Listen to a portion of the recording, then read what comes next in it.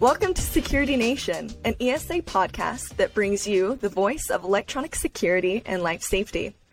We bring on security pros to discuss the latest industry happenings, new technology, and best practices, telling your story to become the ever-present voice in an ever-changing industry. I'd like to introduce this episode's guest. We have Michelle Yungblut, Chief Knowledge Officer at the Electronic Security Association. Michelle leads the strategic growth of the association's training, certification, and technology initiatives. This includes the creation, management, coordination, and execution of all training and certification strategies for the association. In addition, Michelle has also provided the executive decision-making for the association's technology initiatives and ensures the systems are in place and are effectively used, profitable, and secure. Since her arrival at ESA, Michelle has led the overhaul of the ESA National Training School to allow students and companies the ability to manage their training based on their needs and schedules and provide them services that are suited to their unique business procedures. She has worked with subject matter experts to develop career paths and certification tracks for individuals looking to solidify their growth potential. So, Michelle, thanks for coming on the podcast today. Thanks for having me, Hannah. Appreciate it. Yeah, absolutely. So obviously you do a lot of things over here at ESA, but for those who may not know you or kind of know about your role or background in the industry, would you be able to share that with us? Yeah, absolutely. So hard to believe in November or December, I guess it's December, I will be with ESA 10 years now. So it's flown by. I look back and think it's been so fast, but then I also look back and see of all the things that we've had the opportunity to have an impact on. So it's certainly been a fun ride.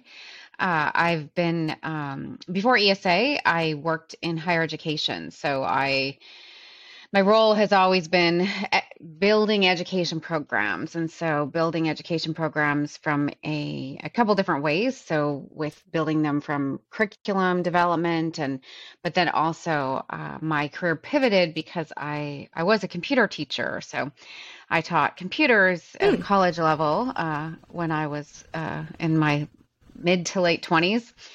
And then I took that technology knowledge I had and then learned how to develop online curriculum and run those programs and develop them from the ground up. So, and then from there, I taught faculty how to do that same thing, right? So to use technology in teaching. So those two things are my passion and where I have really evolved to where I am today to run education and technology for the association. So every day is a new challenge and a new excitement. So. Oh, that's fabulous. I could have definitely used probably one of your classes when I got started in my career. I was so technologically illiterate. So I don't know. That's awesome. I actually personally, even though I work with you, I don't think I knew your extensive background in education. That's awesome. Yeah. It spans from Canada to here in Texas. So I started teaching Canada and then moved to Texas. So yeah. Interesting. Awesome. Mm-hmm. So in your bio that I read off, it mentioned how you basically took the lead over basically initiating ESA's National Training School. Would you be able to share with our listeners what our training school is and what it's about? Absolutely. So the school itself is branded as the National Training School. It is, sometimes it gets confusing because the National Training School is the Electronic Security Association. It is one and the same. It's really just a department of the association, and it is how we deliver and offer education and training to our members and non-members. So basically the entire universe of those who are in the electronic security field. And it started out as being outsourced it was we had a group of folks that ran it for us, and it was out kind of in another location from the association. When I came on board, we brought it back in-house. It's put in-house. And so then it just became even more embedded in the association and what our mission is. So the association, the training school itself, really what we do is we develop training that is needed by the community that we serve. And when I say that, how do we develop that? And that's needed. We work very closely with our membership team, our membership base, to hear from them what they need for training. And we do that using an education committee. That is one of the core methods we do that. So we have an education committee that I think is made up of right now maybe 12 to 15 people that represent various sectors of the industry, and using their insights, and we learn from them what training we need to have out there. Back in 1985, when the school started, this whole training department started, there was one course. It was introduction. It was basic, fundamental, 24-hour class that was really driven by trying to help a specific state who was looking at requiring training as part of to get a license, saying, okay, let us build that for you, and we'll help advise you, state, and I believe the state was Louisiana at the time, to say what is best, what should be best. So now, fast forward all these years later, the training school has expanded. We have well over 100 classes that we offer. So we went from 1 to now well over 100. And the realm of the training has changed to be not just intrusion based, so the technical components of installing an intrusion system. It really, we do all the way, everything from video to access control to codes and standards. And now we also we have several classes on networking, which is essentially the backbone now of many of our systems, the systems that are out there and being installed. So networking, technology, IP, and then our latest kind of realm is a lot of sales training and workforce essentials, we're calling it. So those types of the classes that people need, any employee of any company needs in order to be a productive employee. So I think of that as, I don't know if I'm allowed to, I'll not swear too much, but basically not to be an a-hole at work, and how to get along with others and be a real quality team player amongst your team. And so that's some of the newest content we have developed. So, and those are really taking off. There are so many companies looking to us to help them, not just with the technical training, but for the whole employee. How do we train the whole employee? So I could go on and on about what the National Training School is. It's so many things today to different companies, whether it's somebody needs a license and they need specific training, or they are needing refresher training, or they're a new hire, or a lot of it, or they're looking into, they're getting promoted into a new role, such as a service role, and then they need, okay, I need more of this, or they want a new license to get a new job, in the fire world, let's say, for example, they want to take on now fire alarm systems. So yeah, whole host of things, whole host of topics, but the bottom line for me and how I lead the team is just, we want to be nimble. We want to listen to what our audience needs, and we want to be able to have the flexibility to quickly pivot and create what our audience needs. Yeah, no, like from hearing you, describe what NTS is, it kind of seems like it's being designed to scale not only with the individual and their personal training needs, if they get promoted or change courses, but also a company itself. So if it adds on a different vertical, they go into the fire realm or intrusion, whatever, if they start adding on different verticals, they're also supported as a whole, right, as an organization. Absolutely. Yeah, you summed it up very well of what we're trying to achieve today. Absolutely. Mm-hmm. Gotcha. Okay, so then, why would an integrator go with ESA NTS versus other options? What would you say are some of the main things that sets it apart? Yeah, I love those questions, because something that many of us at the Electronic Security Association and our education committee and our board of directors, so the folks that help us make decisions here on which strategy and direction to go to, what many of us have had to kind of understand in the last, let's say, 5 years is that our training program has competitors, and meaning, which is good because people want, we consumers should be able to make decisions and have a choice out there. And that's really, there's been more and more competition out there for the association's training in the last 5 years. So I'm not afraid of competition. And if anything, I think it's really made us stronger, and it helps us hone in why people should choose us.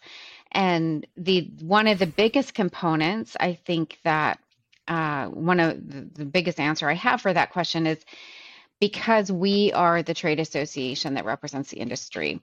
Unlike some other entities that are out there, they are for profits. And that for profit, if you're going to go buy training from them, that money that you're paying for that training is going back into the for-profit organization or company. And you have no control over where that goes, right? So as a buyer, you don't know if that's somebody's vacation, is that extra bonuses for the person, the leadership, right, or where's the money really going? What I love about supporting the association is that we work for our members, that all that we are doing is to support the membership. And it's public what we do and where our revenue goes. So that's one of the big reasons is by buying training from us, it's another way that a company owner, is supporting the association and the industry as a whole. So where does that money go? A lot of what we do is advocacy, so working to see what rules and regulations are coming up and what should be being changed, so we can help honor what the needs are of our members when it comes to advocacy and government relations. Then just bringing you good information and content, such as this wonderful podcast you've developed, Hannah. So so that it's all intrinsically back into the industry. That's why. The other one huge thing that I think stands us apart from our competitors is our content. And not just because we have those 100 classes and I can say all these topics. Many other competitors have a variety of topics that we do, or you can find other competitors that have those topics. But what I love about our content is it comes from such a wide array of experts. It's nobody on my team that is writing content. Well, I say they might write it, but it's more of they're being told from experts in the field what is the best content. And that's not just one expert. It's not 3 experts. We have well over 100 experts that help us on developing and reviewing our content. So because of our membership base and the relationships we have with our community, I can call up any company pretty much any day and say, hey, I need your help. Can you review this content, this paragraph, this module, and tell us what's wrong with it or what we need to do better with it? And that's what I love about what makes us unique and stands out is that we have so many subject matter experts that help us evolve and make sure we're offering the right thing. And I can't say that there is any direct competitor that has that same advantage. So those are some of my 2 big ones, is just supporting the industry, and then our subject matter experts, our instructors, which is what makes us really stand apart. So. Gotcha. So you would say that NTS's education programming is really peer-driven. It's not like you're off on this lone island just assuming, and just meeting the basic requirements. You actually have, like you were saying, subject matter experts, people that you can call up and verify and make sure the examples and the material is actually realistic and applicable. Yep, and very relevant. Yeah, for sure. And those same people come to us and say, hey, ESA, you should be doing more on this area, and helping us evolve. And many times they're like, darn it, I shouldn't have said that, because they know we'll go back to them and be like, hey, yeah, that's great, but can you help us? Can you give us some content or any ideas you have for us to build some of these modules and whatnot? So, and the other aspect is that from, why choose us is we have a team of people that allow us to be very nimble in what we do. So if we have a company, which pretty much happens on a daily basis, reach out to us and say, hey, I'm looking at my other screen here and there's an email that just came in that is like, what do we need to do for CEUs in Washington? Can you help us when it comes to reporting those CEUs? And immediately my team knew exactly what to do and how to get them what the rules for what they need to do to submit their CEUs to Washington and to what agency. And so that's just one example of the resources we have available. We're not just here to sell you our training. We're here to help you utilize that training in order to stay in compliance or to get the most out of it. So, but yeah, we have a team of people that just know that stuff and can help you answer any of those questions. So, and Yeah. unlike some other, competitors, we want to be there to help you. And the service component of is one thing that we really instill in any ESA employee is we work for our members and we're here to help you, that our customer, along the way. So, yeah. Yeah. So like not a set it and forget it model. We actually have a support staff specifically for our training. Absolutely. Yeah. Training and how can we help you make them and be in compliance with any agency that's out there. Mm-hmm. That's great. I think you mentioned this earlier, and I kind of wanted to go back to it, like training as a service, how we offer not just, certifications and CEUs. We also offer, operations and sales training material. Can you kind of go over what TAS, training as a service, is? Yeah, absolutely. So, gosh, a few years ago in some of our board meetings and other meetings, and it could have been at a bar, who knows where it was, but there was a lot of different times this came up as a subject. And we heard from our volunteers, so those committee members, board members, just listening to them and their own pain points when it comes to running their companies was, I'm lucky if I can find a new employee or if I have this rock star employee. Or I can really see potential in this employee. They're like, I don't have the time to figure out what training or what professional development that person should have in order for to kind of keep them as an engaged employee, to give them a promotional path. Right. For that, that's the stickiness you need of those solid A player employees and team members you have. So as we really kind of evolve the conversations, it's like, gosh, we really need to develop something for our members because everybody we talk to, hiring was a challenge, but it was more what these folks were saying. It's like, okay, I got them. Now what do I do with them to keep them on this consistent path? And so we put together a task force. We flew people into Dallas for a few days. So they were ops managers, operation field managers for several companies. I think we had 10 different companies being representative of different shapes and sizes. And we picked their brain for those couple of days and essentially built out a curriculum to say how many, not only the number of hours and how long should the training pathway be, but what content. Do you think this should be required training? Should this be elective training? So what we've put together is the training as a service program.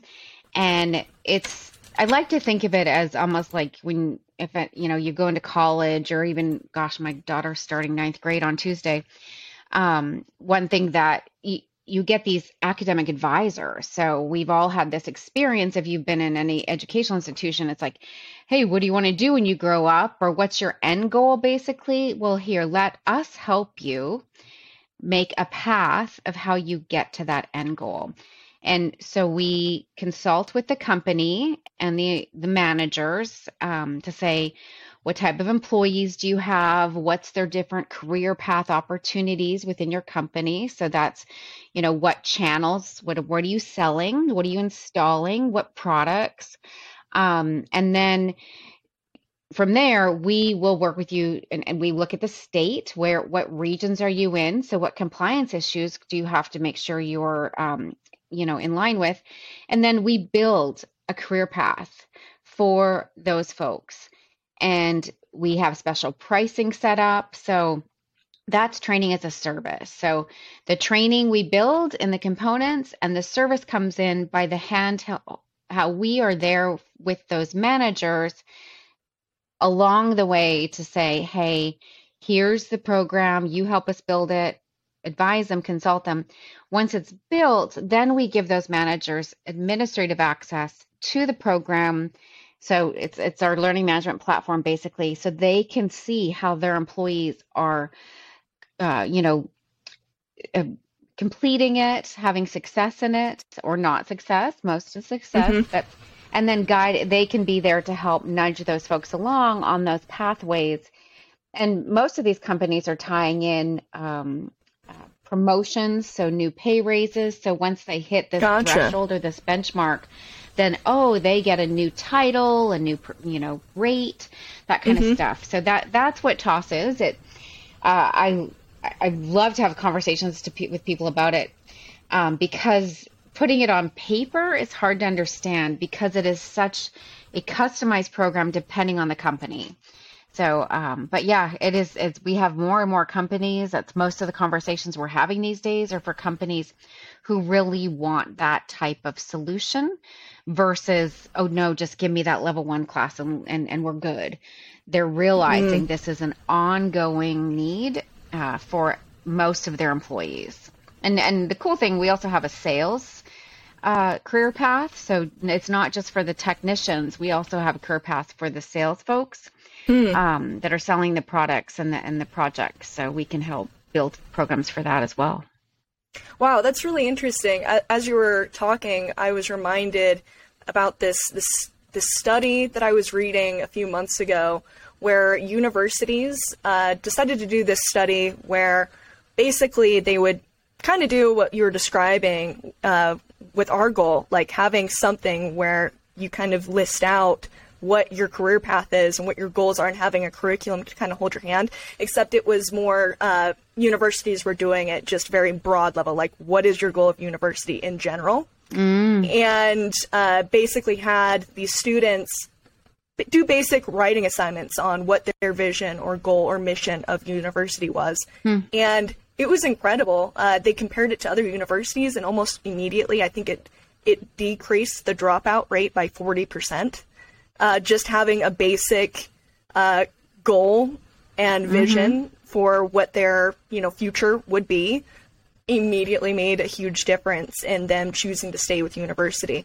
I almost wonder if, I don't know, it'd be really cool if we could find a way, I don't know how, but do some kind of case study. Yeah, where, a parks research or something where we could team up and see, does it make a difference in people's motivation to get promotions or choose different, roles within your business, or does it change your retention over time? Yeah. People getting involved in some kind of program or training programming. Right.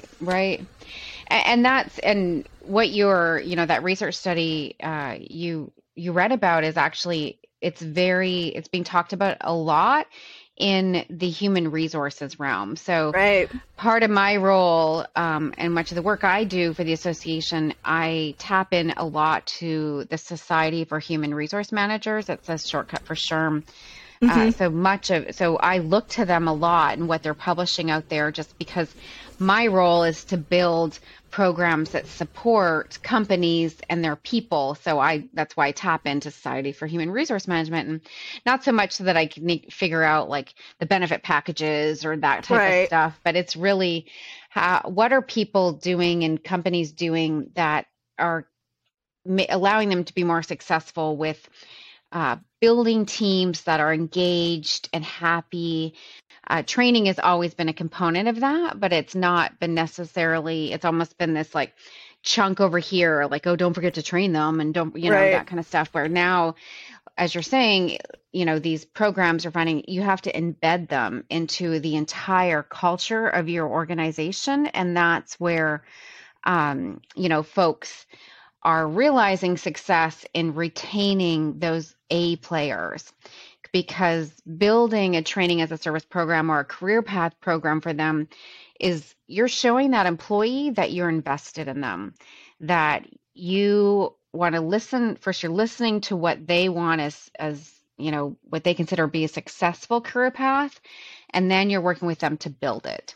Let's work together and build this pathway. And it includes training, but it includes benefit packages and raises, and could be other fun things like reward programs, that if they achieve this, not only do they get a raise, but maybe they get more paid time off, or just different examples. But they're really, that's really what is being investigated and invested in any human resource role. Is we need to look at the full person, that full employee, of how we meet their needs, especially with all that. If we look back in the past 2 years, all the challenges every individual on this planet has faced, of different challenges. So it's really shaken the world up a lot. So, but yeah, it all intertwines with just happy companies equal happy people, and vice versa. Absolutely. I mean, I think having something tangible really does make a difference. I mean, I think it's easy to assume that people are going to, I don't know, I think it might be unrealistic to assume that your employees know that you have a plan for them. Because especially when, like you were saying, when it feels like the sky is falling all around, if you don't feel like your employer has some kind of plan, I don't know, you can't assume too much. And so having something tangible, like, no, we actually do have a plan. We do have support structures in place. We're going to do everything we can to not allow you to fall through the net. We have a safety net, just so you know, I think is huge.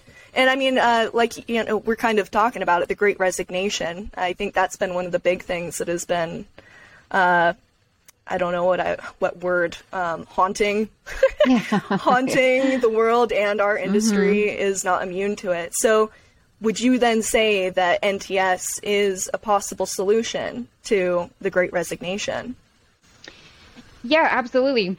Because of all these reasons we just talked about, right? So that you're creating this very direct relationship with your employees, that, allows them to see their future. And I can't say that it's the magic sauce or the magic Band-Aid for any of the Great Resignation problems, because I think if anybody looks at any of the research with the Great Resignation, people are making changes in their careers or their lives for a whole host of reasons. It's multifaceted.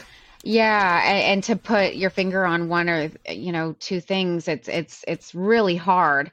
I know I've done hours of research trying to say, well, where did all the employees go? Why do I have such a hard time flying these days? Where are all the pilots? So I look at all that as well, and it's like, where did they go? And nobody has the real strong answer about where or why they went where they went. So, but I everything that I have been reading and that I'm hearing from our companies and our customers is that this is something that they want to invest in their employees to show them value, and so they don't have them leave them. So that, yeah. No, I totally hear that. Mm-hmm. So one question I like to ask on the podcast is, in your opinion, what do you think is our industry's current biggest challenge, and what is ESA's role in facing that challenge? So with my role, I not only do I, if you look at on paper what I do each day, I don't get much of an opportunity to talk as much to customers as I want, because I have a team that deals with, does all the support customers. And I love it when they're like, hey, Michelle, can you cover the phones for an hour? And I'm like, yes, I can. Because I love to get to talk to people again. And where I do get to talk to a lot of people is our events and building our events. And what I do with that is I have to talk to a lot of company owners through our advisory group or education group and say, okay, what do you think are the biggest challenges out there? So that we can bring subject matter experts in to help solve those. And really one of the biggest, it ties right back to this conversation, is people. the biggest challenge of this industry is people. And it's not unlike other industries. I working with recently, just about 2 weeks ago, I was in Indianapolis, and I visited with a couple other folks at ESA and another one of our partners, a community school, a community college, Ivy Tech, and Ivy Tech has a huge footprint in Indiana. And we got to spend a lot of time with their provost and to hear what is happening, where they're trying to pivot in how they support companies in that, that hire their students. And obviously that's people and finding the people and being able to understand what do those people need to attract them. So that is something I'm hearing from our education advisors and the company owners, from schools, these tech schools that I'm having conversations with. But then also I hear it when I'm at the event, and I make a point of sitting with people that I don't know lots of times at tables and hearing them, the discussions they're having. And I really think this industry needs to pay attention more to what their people are saying about their needs in order to be happy employees and how to attract them. So it's just it's always been a passion of mine, but now seeing this big challenge of finding the right people and people in general, even ESA, we just had a team meeting today, and it was really important for us as, to make it a fun, engaging meeting and look to ways about where we just don't data dump on people or set expectations on our team, but try and find ways to make this a fun place to work. And that's, but that's the biggest challenge I'm seeing. And other people might have said technology, but, if you ask them technology, and don't get me wrong, technology is huge, but it's something we've had to deal with for many years now. It's just technology, at least the 10 years I've been involved in the industry, technology has always been like, oh, it's changing so fast. Yeah. It's like, okay, well, if you're not paying attention to that, or you don't think that's a problem or something you've had to adapt to, then, you're about 5-10 years behind. Absolutely. Yeah, but nonetheless, I think just people is the biggest challenge of this industry at this point in time. No, I agree. I think that's great. So we're actually getting close to hitting time already. Okay. We covered a lot that I wanted to cover. But one question I wanted to ask was, what would you say to someone who is considering ESA membership but hasn't gone for it, hasn't pulled the trigger? Yeah. So one of the biggest things is to talk to our membership specialists, because they have some super cool tools at their fingertips and really specific questions that they can ask you about, what are you normally spending on X or Y? And they'll break it down, and they have these calculators at their fingertips to show you how, there's savings that ESA can offer you that would save you money and really tie it down to your bottom line. So that's really what I would suggest, because for me doing training and being responsible for training, I'm always like, oh, should you save money on training? But that's only part of what these companies are needing. And when it comes to, I love hearing Sophia and Lashana speak to potential members that, I overhear them at times, especially we just had ESX, and I heard them a lot on in our booth.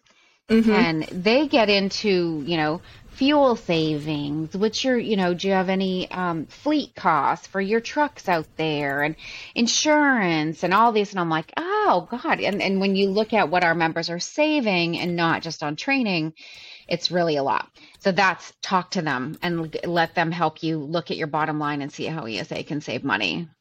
No, I mean, that's huge. Honestly, I just got this report that Jillian sent me that said that I think that our members versus non-members saved $87,000 compared to non-members last month.